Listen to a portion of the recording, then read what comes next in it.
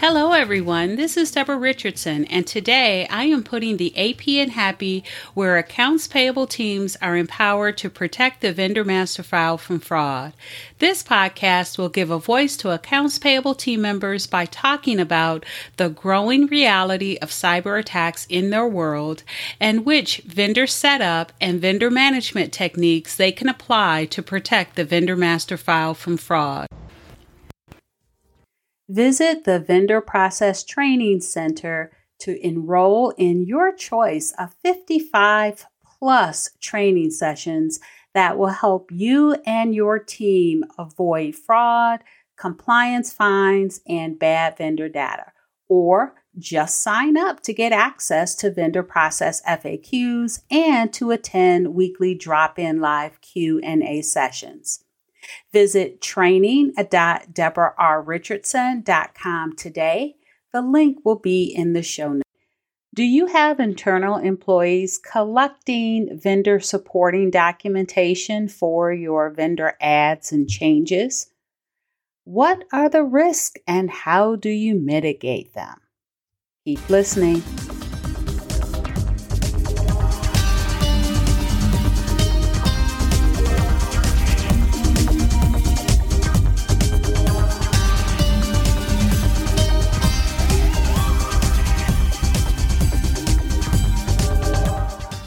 Welcome to episode 233. Mitigate the risk when using internal employees to collect vendor information. All right, so I do want to start off by just explaining what I mean. And what I mean in this scenario is the vendor team that handles the vendor setup and the change of existing vendor data, the information that is needed for both of those activities, instead of collecting those directly from the vendor team or from the vendor by the vendor team, that information and forms are collected by the internal team member. And once the internal team member collects that information, either they will submit it to the vendor team via email, or maybe your accounting system or ERP has a form that the internal team member can fill out, attach those vendor setup documents, the required forms, and then submit that request to the vendor team. And so when the vendor team gets that information, they will then process the vendor add or the vendor change. And so here's what I see as an issue, what the risk associated with that process. Actually, there are a few. So the first one is the internal team member, when they collect that information from the vendor, they may not necessarily be, pro the vendor team, right? So let's assume that you've got great processes and forms in place. And so when there is a request for a vendor add, your forms that are required are a vendor setup form, a W-9. Also, if they want an ACH or wire payment, they have to complete a company branded ACH form. And so that's 3 forms that are required for vendor setup. And now your internal team member is going to have to go and give those blank forms to your vendor. And then your vendor is going to have to fill them out. Now, vendors and I would say also internal team members, their goal, right, is to hurry up and get past this process so they can be set up and get the purchase order issued if they're a PO vendor, or get set up and be able to send an invoice and get that invoice posted and paid.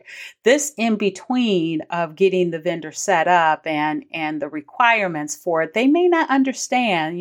Their priority is not making sure that they match IRS 10 records, right? The legal name and tax ID matches. That's not really their priority. They're not trying to verify that the information is valid and that they're not on watch lists. Their goal, and I'm talking about the internal team member and the vendor, is to get the vendor ultimately paid. And so these steps in between, they may not understand it. And so if you have the internal team member dealing with the vendor, they may not portray or convey the priority, the urgency, the requirement for the forms that you have. But let's say that they do, or at least they send the forms to the vendor. The vendor then completes the form and sends them back to the internal team member. So let's say that happens. So you're over the first hurdle of, getting pushback or not really conveying the urgency or the requirement for the forms because the vendor has now completed the form. So the second thing is once those forms come back in, the internal team member doesn't just submit those forms. I mean, they submit it, but that's not all they do with it.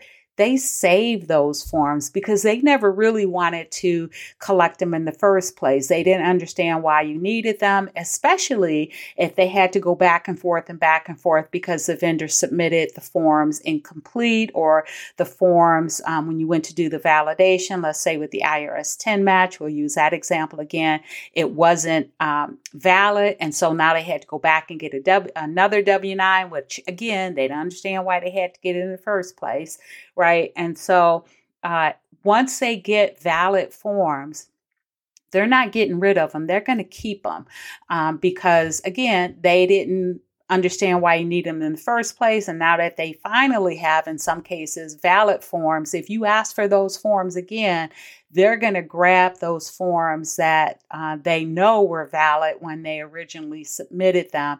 And so that is their reasoning behind why they keep them. And when they keep them, they are keeping information that is sensitive for the vendor. And so a great example is the W-9. The W-9 could have a social security number on it if that vendor is a contractor, right? If they're in that first tax class of individual, sole proprietor, single member LLC, they could submit to you their social security number and that sensitive information. If they have a ACH or wire payment method, banking has been collected, and we know that is also sensitive information. And so these internal employees are keeping this information, and you don't know where they're keeping it because you don't have, access to that, right? They're keeping that on their C drive and their email. It could be, right, an unsecure location where they're keeping that vendor sensitive data. All right, so that was the second reason. And the third reason is they can get social engineered too, especially if or because they really haven't had training, hopefully the way that the vendor team has had training. They're not doing authentication. And I'm going back to the things that if you've been, an avid listener to my podcast, you've heard of different ways to make sure you are communicating with your vendor and not a fraudster, right? So authentication, and then also some other best practices, internal controls, and other authentication techniques, none of which has the internal employee had. Yes, they may have had cybersecurity training to get them to recognize like phishing emails, but that doesn't mean that they cannot be social engineered, right? And so if they are, now they are passing you invalid information or fraudulent information. And also, let me just give an example here, because I had a subscriber, potential client come up and talk about how they had a fraudulent incident, and the fraudulent incident was because the internal team member submitted the information for a bank change to the vendor team, and the vendor team assumed that because the internal team member submitted the information that they had validated that it had actually come from their actual vendor. Well, they had not. They had been social engineered.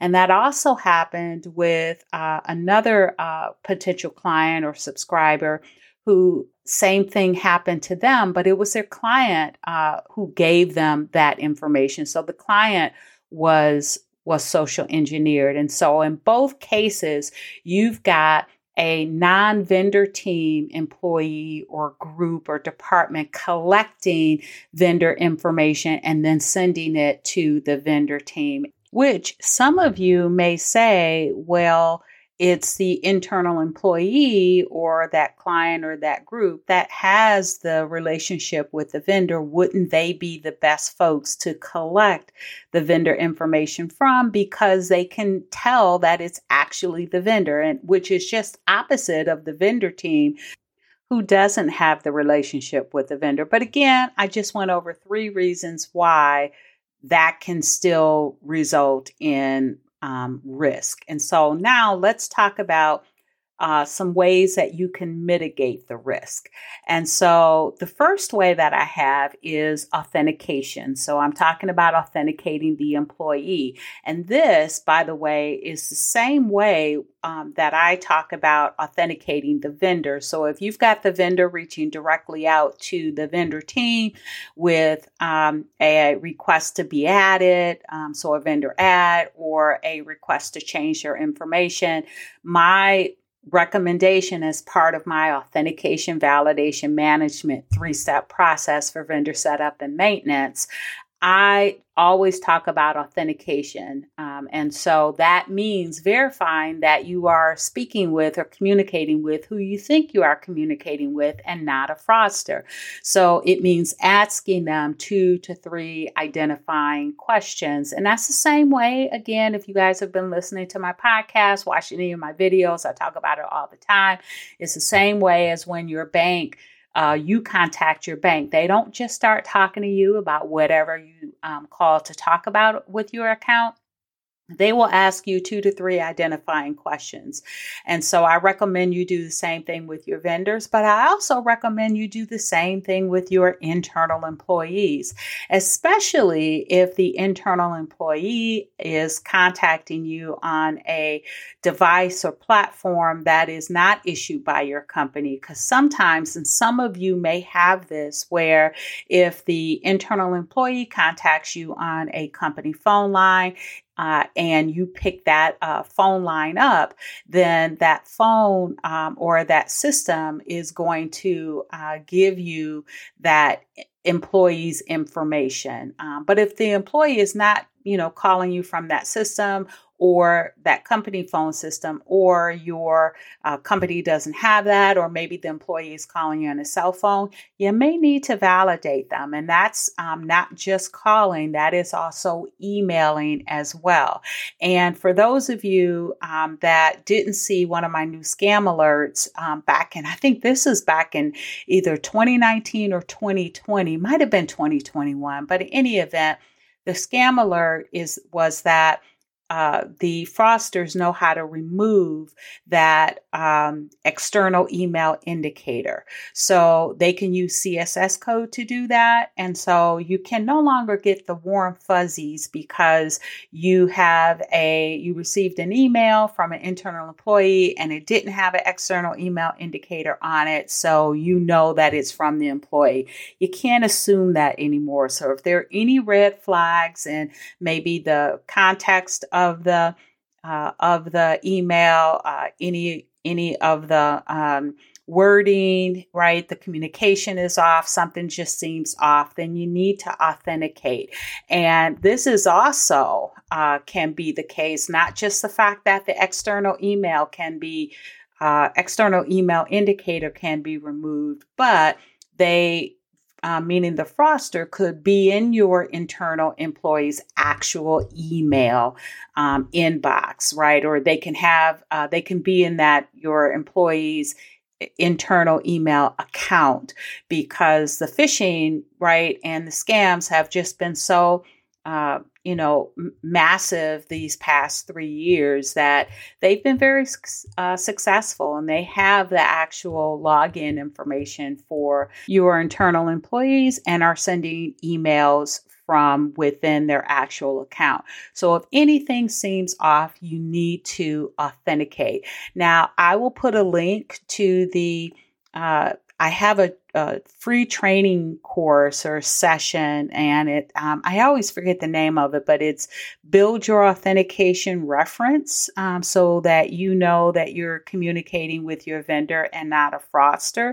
But I do have, right, that authentication reference. I do speak to authenticating your employees as well. So I'm going to put a link to that on the Vendor Process Training Center. And so if you are interested, you can click through, sign up, and then take that training session at no cost. And then there are some other benefits as well, but I'll leave a link to that training session in the show notes. All right, so that was authentication of the employee, the first way to mitigate the risk. And that, I would say, is more so if you are getting the vendor documents via email. Now, if you're getting it via an actual electronic form, like I talked about before, I know SAP has one called the Vendor Master Request. PeopleSoft can also have a form as well.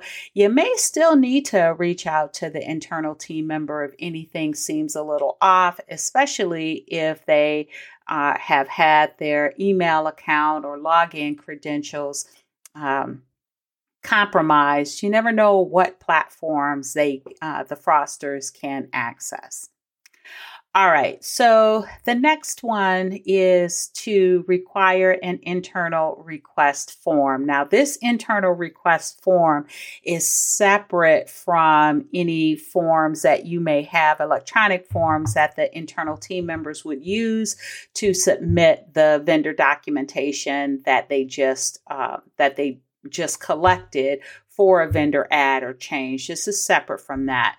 This internal request form is meant to get the vendor or the internal team member out of the middle of the process. And so what I mean by that is you would have a separate form, just the way that you would have a vendor setup form or, company branded ACH wire form.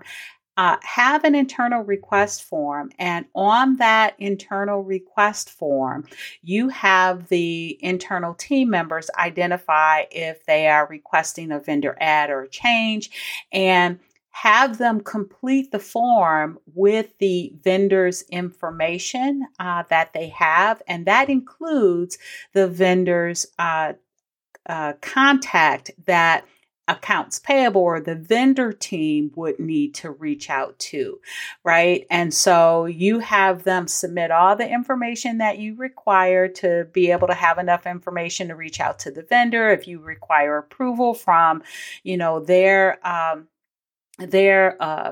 next level up, you can add that as well.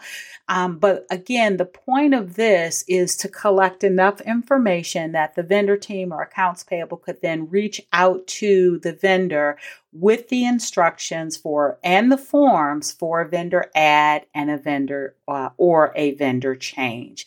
And again, this gets the internal team member out from the middle of the vendor add or vendor change process. It also gets them out of or avoids them collecting those forms that can have that sensitive information on it. So they're no longer in the middle. They give you or the vendor team or accounts payable team the information that is needed to reach out to the vendor and give them the instructions and forms for that add or change. I will say, though, that it doesn't mean that the relationship between the internal team member and the vendor can't be leveraged. That could be valuable for the vendor team. Let's say if you're having trouble reaching out to the vendor, say for that confirmation phone call, right? They're not picking up, they're not calling back. You can reach out to the internal team member. And again, because they have the relationship with the vendor, they may be able to reach out to them and get a response where the vendor team would not. Now, the other thing too is they can also use that relationship if you're, let's say, during a future vendor master file cleanup where you revalidate that data. Information for that vendor comes back as not successful. So now you have to reach out to the vendor and get updated forms. If the vendor is not replying or responding back to you, you can use, again, that internal or that relationship between the internal team member and the vendor and try to leverage that to get a response. All right. So the last way that I have here to mitigate the risk, and I'm sure there are much more. You may even have some in your process. But the last way that I have is to make sure that you're doing as many validations as possible for that vendor setup or that vendor change. And what I mean by that is making sure that the information that you're adding to your vendor master file or changing in your vendor master file is accurate and that vendor is real. So even if your internal employee was social engineered, that fraudulent data will not be added to your vendor master file. So let's say if you have a new vendor add, then you want to make sure you do the IRS 10 match to make sure that vendor is real. You want to make sure you're checking that vendor against the applicable watch list to make sure that they're not on any watch list that, if paid, would cause your company to be fined. And so you want to make sure that is in play. And then you also want to make sure that the vendor's remittance information is valid. So, for example, if you have a vendor that gives you a P.O. box, and P.O. boxes have long been used by fraudsters to hide behind the fact that they don't have a physical address. That could be a red flag for fraud. That if they do give you a P.O. box, that you also collect, your forms also require a physical address so that you can verify that physical address is valid. And, or if they have an electronic payment method like a wire or an ACH, that you're verifying that you're collecting any information that could make sure that information is not fraudulent. So, for example, I always talk about requiring a company branded ACH or wire form, because on that form, you're going to include some red flags, right? You're going to at least include the fact, the collection of the payee country, so the vendor's country, and then the bank country. And if those are different, then that is a huge red flag. Also, for a change, you want to require the existing vendor information.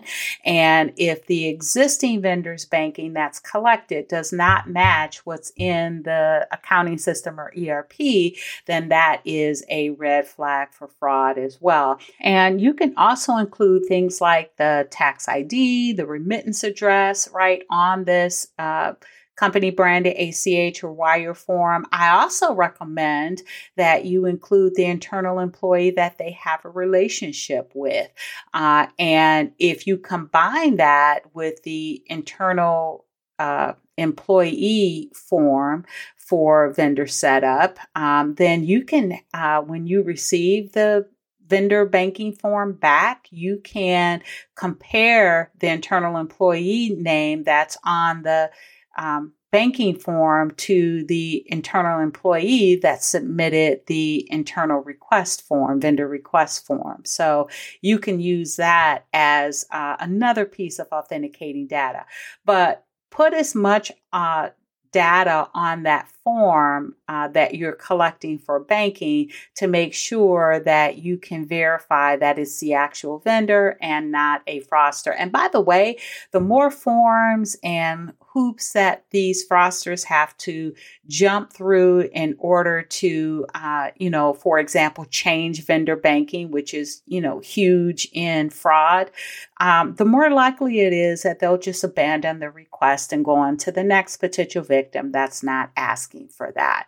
So validation and requiring data to both validate and authenticate is a big way to mitigate the risk when you're collecting the vendor supporting documentation from the internal employee versus from the vendor. And by the way, I'll also put a link to a vendor banking form template that has all of that information that I just talked about on the template. It is for sale on my site, so I'll put a link to that. And if you're interested, you can take a look at it and purchase it for use. All right, so thanks everyone. I hope you enjoyed the 233rd episode of the Putting the AP in Happy podcast, where accounts payable teams are empowered to protect the vendor master file from fraud. Don't forget to check the show notes for the links mentioned in the podcast. And if you enjoyed this episode, consider subscribing and writing a review of my podcast on the platform that you use to listen. Stay happy.